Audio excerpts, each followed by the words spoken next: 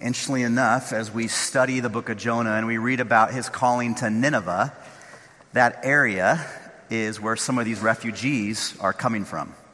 So there's some interesting connections that I believe God is even making with our church in these weeks. If you will you turn to the great book of Jonah? It's in the Old Testament. Either using the Bible in the seat rack in front of you, or the Bible you brought with you here to church, or your device that you have. No fantasy football. Look up the book of Jonah. If you're scrolling through your Bible, it is after the kind of more famous book of Daniel. Then you have the minor prophets of Hosea, Joel, Amos, Obadiah. Then you hit Jonah after Obadiah. If you go to Micah and Nahum, you've gone too far. But I said this in week number 1. Maybe just look at the table of contents and save yourself some embarrassment in time, as this book is only 4 chapters. And today, in our 7th installment of wrestling and looking at this book and seeing what God has for us, I want to remind you again, as we look at Jonah chapter 4, that the main character of this book is not a whale, who's mentioned in 2 verses. It's not even Jonah, who the book is named after. The main character in the book of Jonah is God.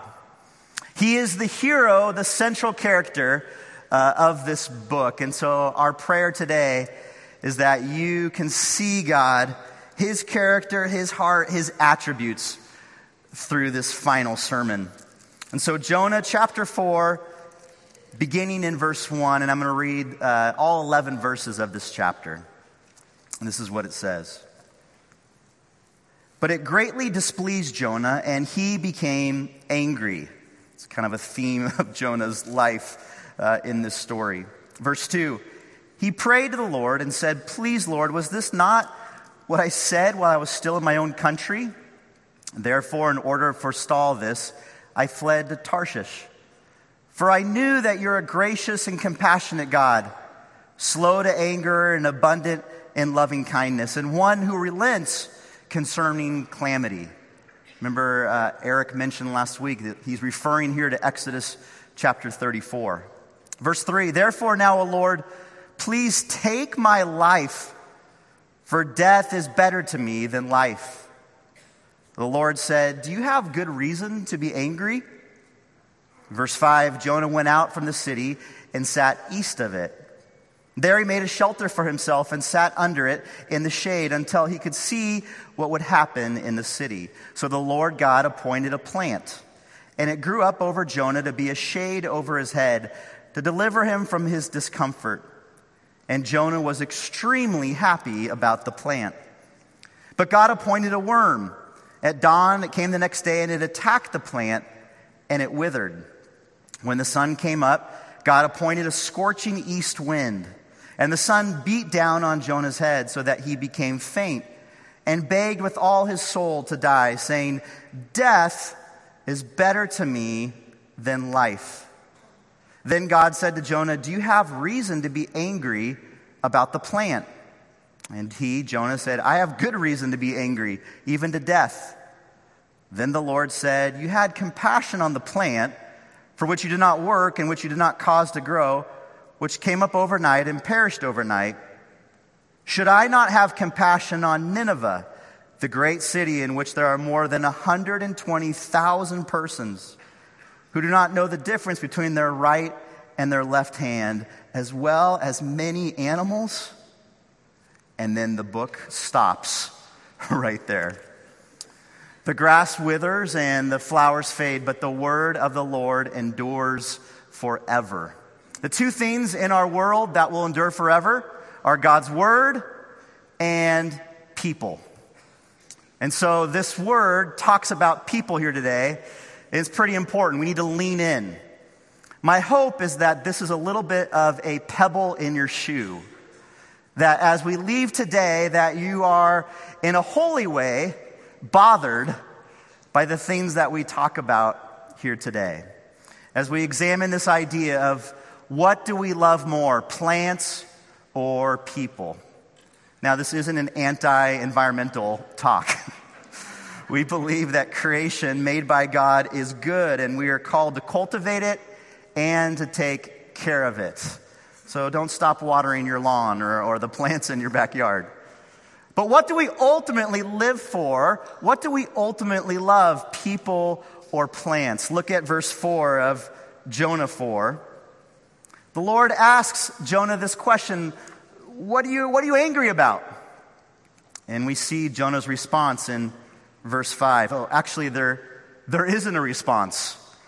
Jonah, reminder, he was the guy that was swallowed by a whale, and yet God delivered him out of God's grace from death and the belly of the whale. This man who had had the most miraculous, probably famous deliverance in the history of humanity, hears this question from God, and like a spoiled child, storms away. Doesn't even answer God's question. Instead, he leaves the city of Nineveh and heads east, outside of the city. And there we read that Jonah builds a shelter, not a great shelter, probably like some of the things that we see in Lesvos. Jonah builds the shelter and he looks down on the city of Nineveh. And at this point, you read or you heard in those first early verses of chapter 4 that he's expecting God to be gracious to the evil people of Nineveh. But he sits out there under the shade, east of the city, with his arms, I'm picturing, folded. And there's still about 1% of him that hopes that maybe God heard his little speech and will change his mind and end up destroying the evil, wicked, bad people of Nineveh. So there he sits, east of the city, looking down, hoping beyond hope that the people of that city will be wiped away. I was thinking, what's a modern day equivalent of where Jonah was sitting? It's probably like here. I don't know if you recognize this point of view, but this is at Orange Hill Restaurant. If you've ever been up Chapman, heading up the hills there towards the junior college up on the top, Irvine Park, you come up to Orange Hill Restaurant, and you have this beautiful view. In fact, when it's clear, if you've been up there, you can see downtown LA and the city lights from there. You can see even faint lights from Catalina at Orange Hill Restaurant. I used to actually work up here. I was a valet parker for 2 years until I crashed 2 cars on the same night. And that is a story for a different time. But picture yourself up here at Orange Hill looking down at the city of Orange and beyond that to Los Angeles and down south to Newport and Irvine and way out to Catalina. Picture yourself with the attitude and heart of Jonah, looking down at your neighbors and the city and wishing that God would send a meteor to destroy everyone there. Now you're starting to get a little bit of the heart of Jonah if you were to sit up here and feel that way. It's contrasted by how Jesus felt when he was east of the city.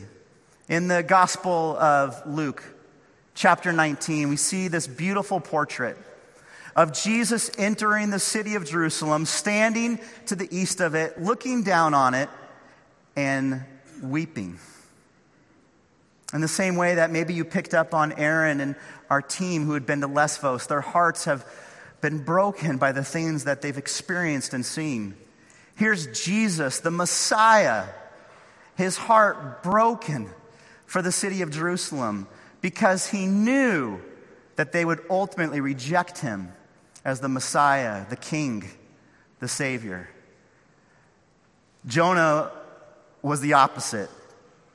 Jonah had no compassion. His heart was not breaking for the people of Nineveh. Look at verse 6. We see that God appoints a plant. We don't know exactly what type of plant it was. Some speculate that it was a castor oil plant. I have no idea what that means, but that's what theologians say. I just found a nice house plant. Actually, I stole it from Aaron Holmes' office, so sorry, Aaron. But picture a plant growing over Jonah, and he loves this plant. The word says that God appointed the the plant, to provide shade over Jonah.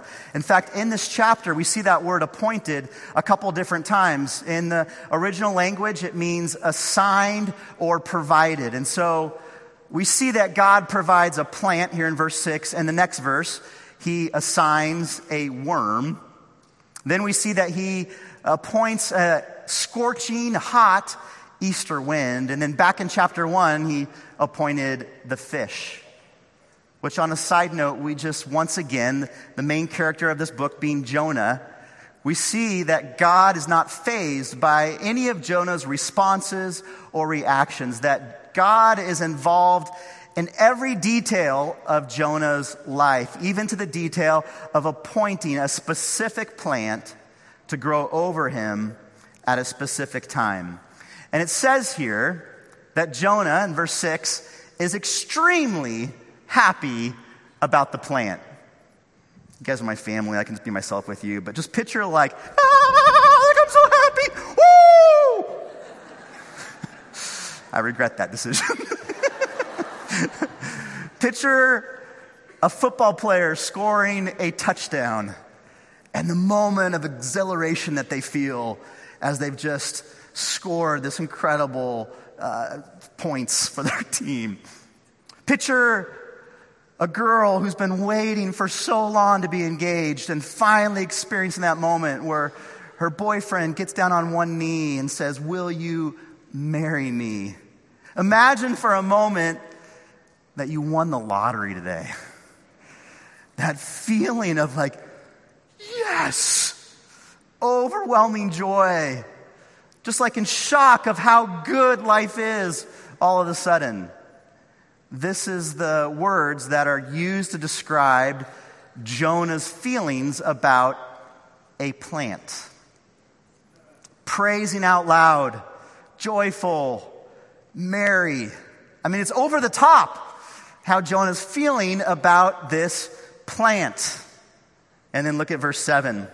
But God assigned a worm. And this worm came at dawn and attacked the plant, and it withered. Yeah, I've read this passage over and over. It's just interesting how little things stick out to you. But I was just thinking as I read this at one point, what kind of worm could eat an entire plant in just a few hours? I mean, this is a plant big enough to cover Jonah in shade. And also, what did that worm look like after he had destroyed that entire plant? I'm picturing, I know this is not a worm, but I'm picturing Heimlich from Bug's Life. And it says here that as the worm eats the plant, the sun comes up. Verse 8, scorching east wind. It's fall now. If you didn't know, it's officially fall here in Orange County. You can't tell by the leaves, but let me just tell you, the calendar tells us it's fall. And so shortly, we're going to be experiencing Santa Ana winds, right? It's the worst, isn't it? And every once in a while, those Santa Ana winds bring this hot air through our cities. And I'm just imagining it right now. Like, it's not good days. So here is Jonah. His plant is eaten by a worm. The thing that he's extremely happy about dies. And then God assigns this wind. And the wind rushes through and it's scorching, the scriptures say. And Jonah becomes faint and begs with all his life to die. He wanted to die over the plant going away, his shade evaporating, his comfort being taken away. He wanted to die because of those things. We often despair the most about what we love the most. We often fear, the things that we most fear to lose, it's a good indicator of what we really, truly love. I mean, picture that time when your phone broke and those immediate thoughts that came to your mind of like, no. Maybe you're in a public setting and you're trying to keep relatively calm about it, but inside you're just going crazy, just thinking, my beloved phone.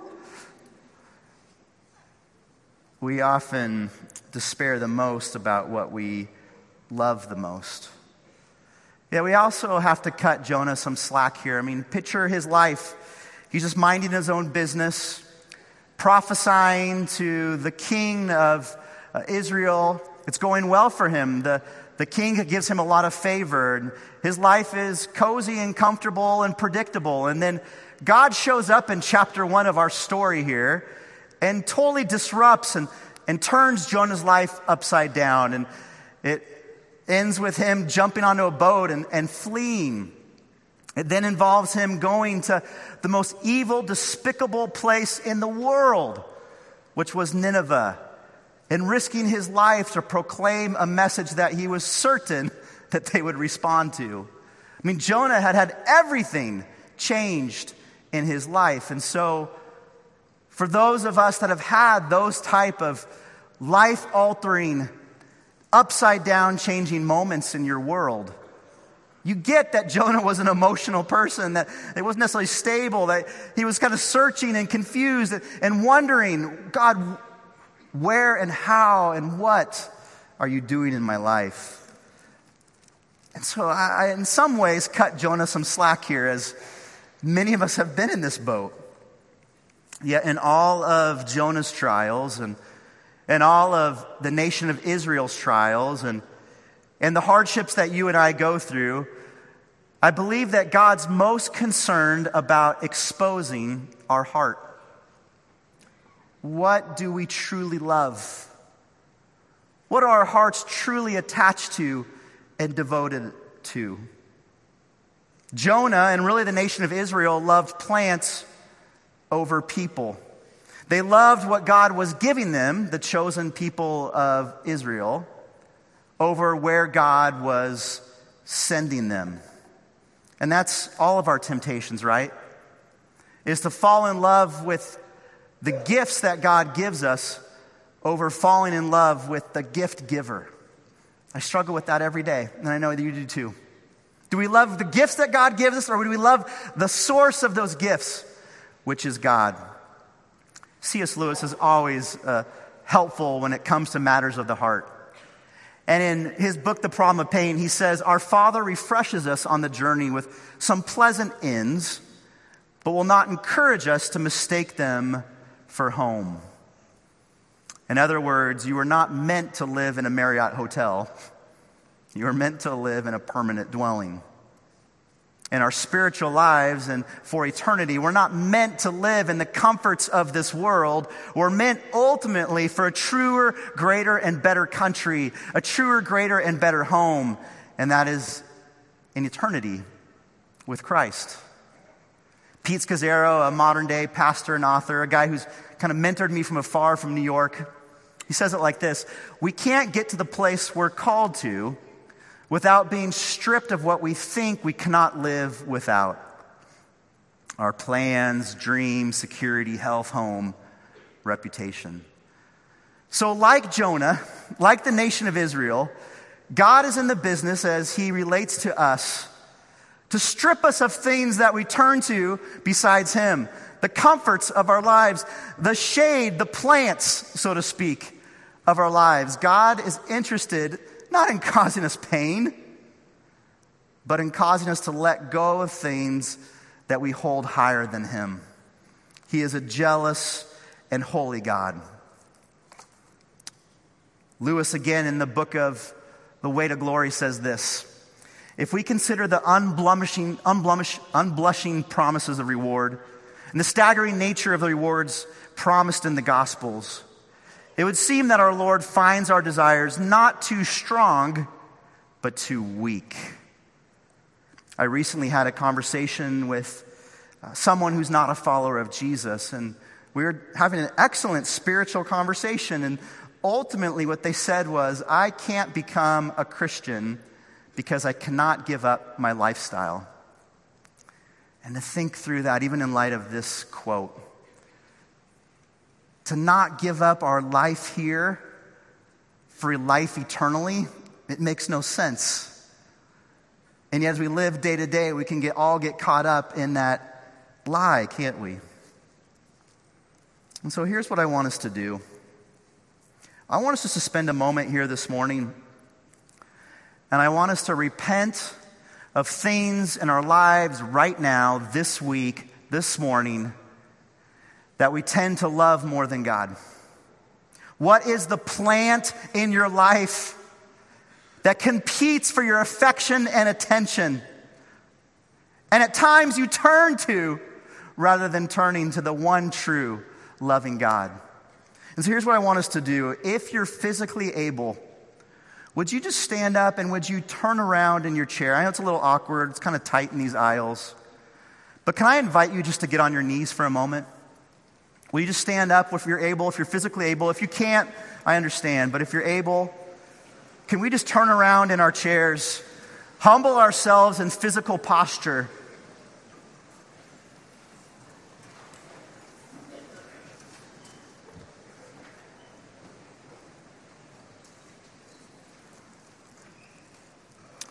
And I'd like to read the words of King David over us from Psalm 51.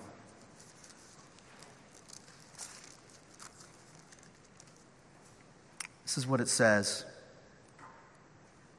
Be gracious to me, O God, according to your loving kindness, according to the greatness of your compassion. Blot out my transgressions. Wash me thoroughly from my iniquity and cleanse me from my sin. For I know my transgressions and my sin is ever before me. Against you, you only have I sinned and done what is evil in your sight, so that you're justified when you speak and blameless when you judge. Behold, I was brought forth in iniquity, and in sin my mother conceived me. Behold, you desire truth in the innermost being, and in the hidden part you'll make me know wisdom. Purify me with hyssop, and I shall be clean. Wash me, and I shall be whiter than snow. Make me to hear joy and gladness. Let the bones which you have broken rejoice. Hide your face from my sins. Blot out all your iniquities. Create in me a clean heart, O God. Renew a steadfast spirit within me. Take 20 seconds and just in the quietness of your own heart, will you just repent, confess areas of your life that God's not first?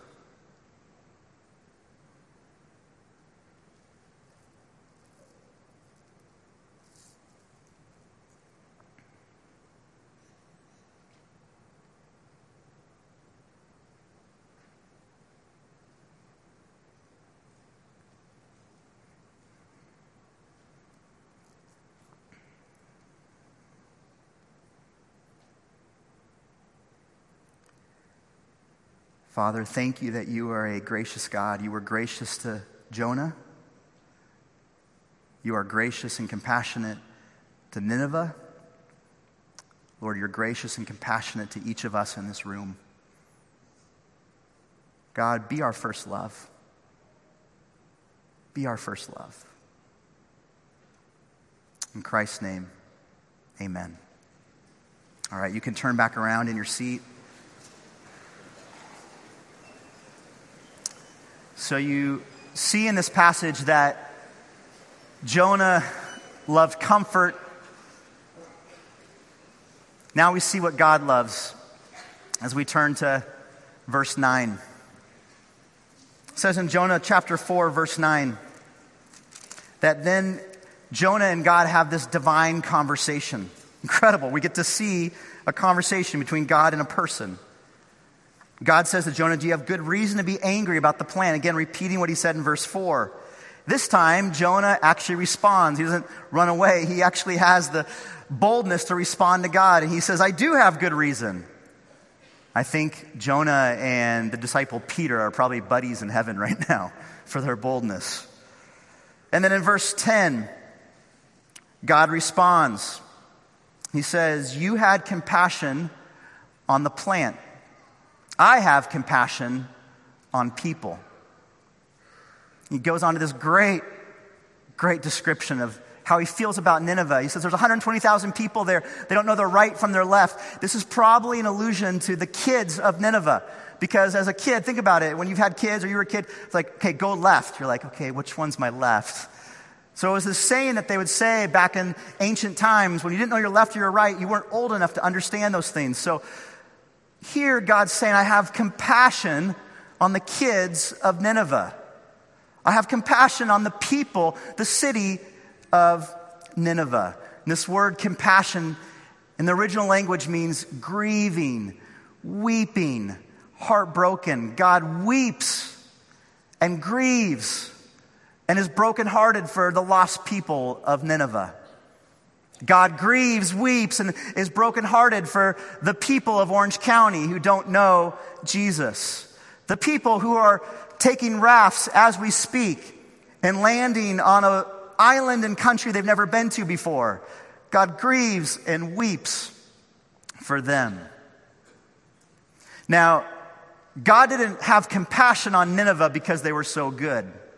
It was actually the opposite. They were so evil. And we understand even that principle of God as we see him love the Ninevites, is that God doesn't love them because of their goodness, but because of his goodness. Romans chapter 5, I think I've shared this verse almost every message I've ever given to us at Calvary. I just love this passage where it says, but God demonstrates his own love towards us in that while we were yet sinners, Christ died for us. Will you say that with me? Let's say it all out loud together.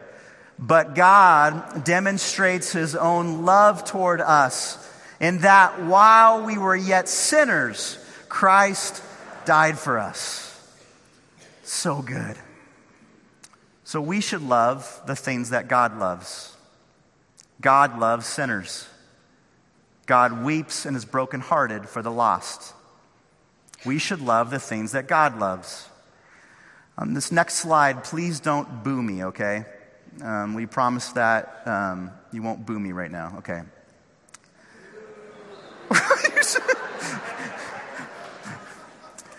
I grew up in Northern California. My dad at the age of 7 took me to an Oakland A's game. I'm sorry, Garrett, for this. Took me to an Oakland A's game, and I was captivated. I had never been to a Major League Stadium before, and I just thought it was the greatest thing ever. I didn't know that it was actually the worst stadium in all of professional sports at that now, but I just fell in love with the Oakland A's at the age of 7. And now my brother and my dad were scattered throughout the country, and so it's kind of a way that keeps us connected throughout the year. Did the Oakland A's win? They did. They always win. This last Wednesday, I took my boys to the A's game. We live literally, you guys, 2 exits from Anaheim Stadium, and yet I've trained them, even with the greatest player in the world in Mike Trout, within stone's throw of our house.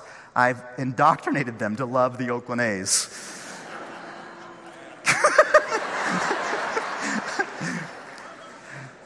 If someone could pay for their counseling one day, I'd appreciate it. But they love what their dad loves. We should love what our dad loves. God loves the nations and the peoples of our world, and we should too. You've heard this a couple times, John 3:16. For God so loved the world, he gave his only begotten Son. Whoever believes in him shall not perish, but have eternal life. For God did not send his Son in the world to judge the world, that the world might be saved through him. We should love the things that God loves. This is my friend Apollos. He's one of our national missionaries here at Calvary. He actually was on the stage maybe about 2 years ago. Apollos is compelled to love the people of Niger. He's born and raised in Niger, grew up in a Muslim family, accepted Christ through a dream, incredibly, as a teenager. Has led most of his family to Christ. He has 4 kids. There's a couple of nieces and nephews in this photo. He's had another baby since this photo. And Apollos told me, we ate at Mimi's Cafe with Brian Hendricks and John Smalley. We ate at Mimi's about 6 months ago. And Apollos goes, my life is in danger right now, but it's worth it to me to tell people about Jesus. If you don't know, Niger is 99% Muslim. He's ministering in places where there's lots of embedded terrorists. Brian Hendricks texted me this week that Apollos is missing right now. And he hasn't contacted his family in the last week. And he was serving at the border of Nigeria and Niger, which is probably the most dangerous place really in the world right now. I point this out, one, to be praying for our missionaries. And we need to be praying even for Apollos and for those that are called to love Jesus more than a plant, to love Jesus more than comfort, to love the things that God loves. In fact, will you just pray with me right now, just lifting up Apollos? Father, I just pray that he's safe right now. God, if there's any danger on his life, would you protect him? God, would you help him see that you are so present with him? That, Lord, as Shadrach, Meshach, and Abednego were in the fire, you were present with them. God, may you show your presence to Apollos right now. Be with his wife, be with his kids as they wait. We pray this in Jesus. Amen. Said, I want to be a pebble in your shoe. Praying that the Spirit even is moving within each of our hearts today. What do we truly love? Do we love the things that God loves? We also read that God loves generosity. 2 Corinthians 9:7 tells us this.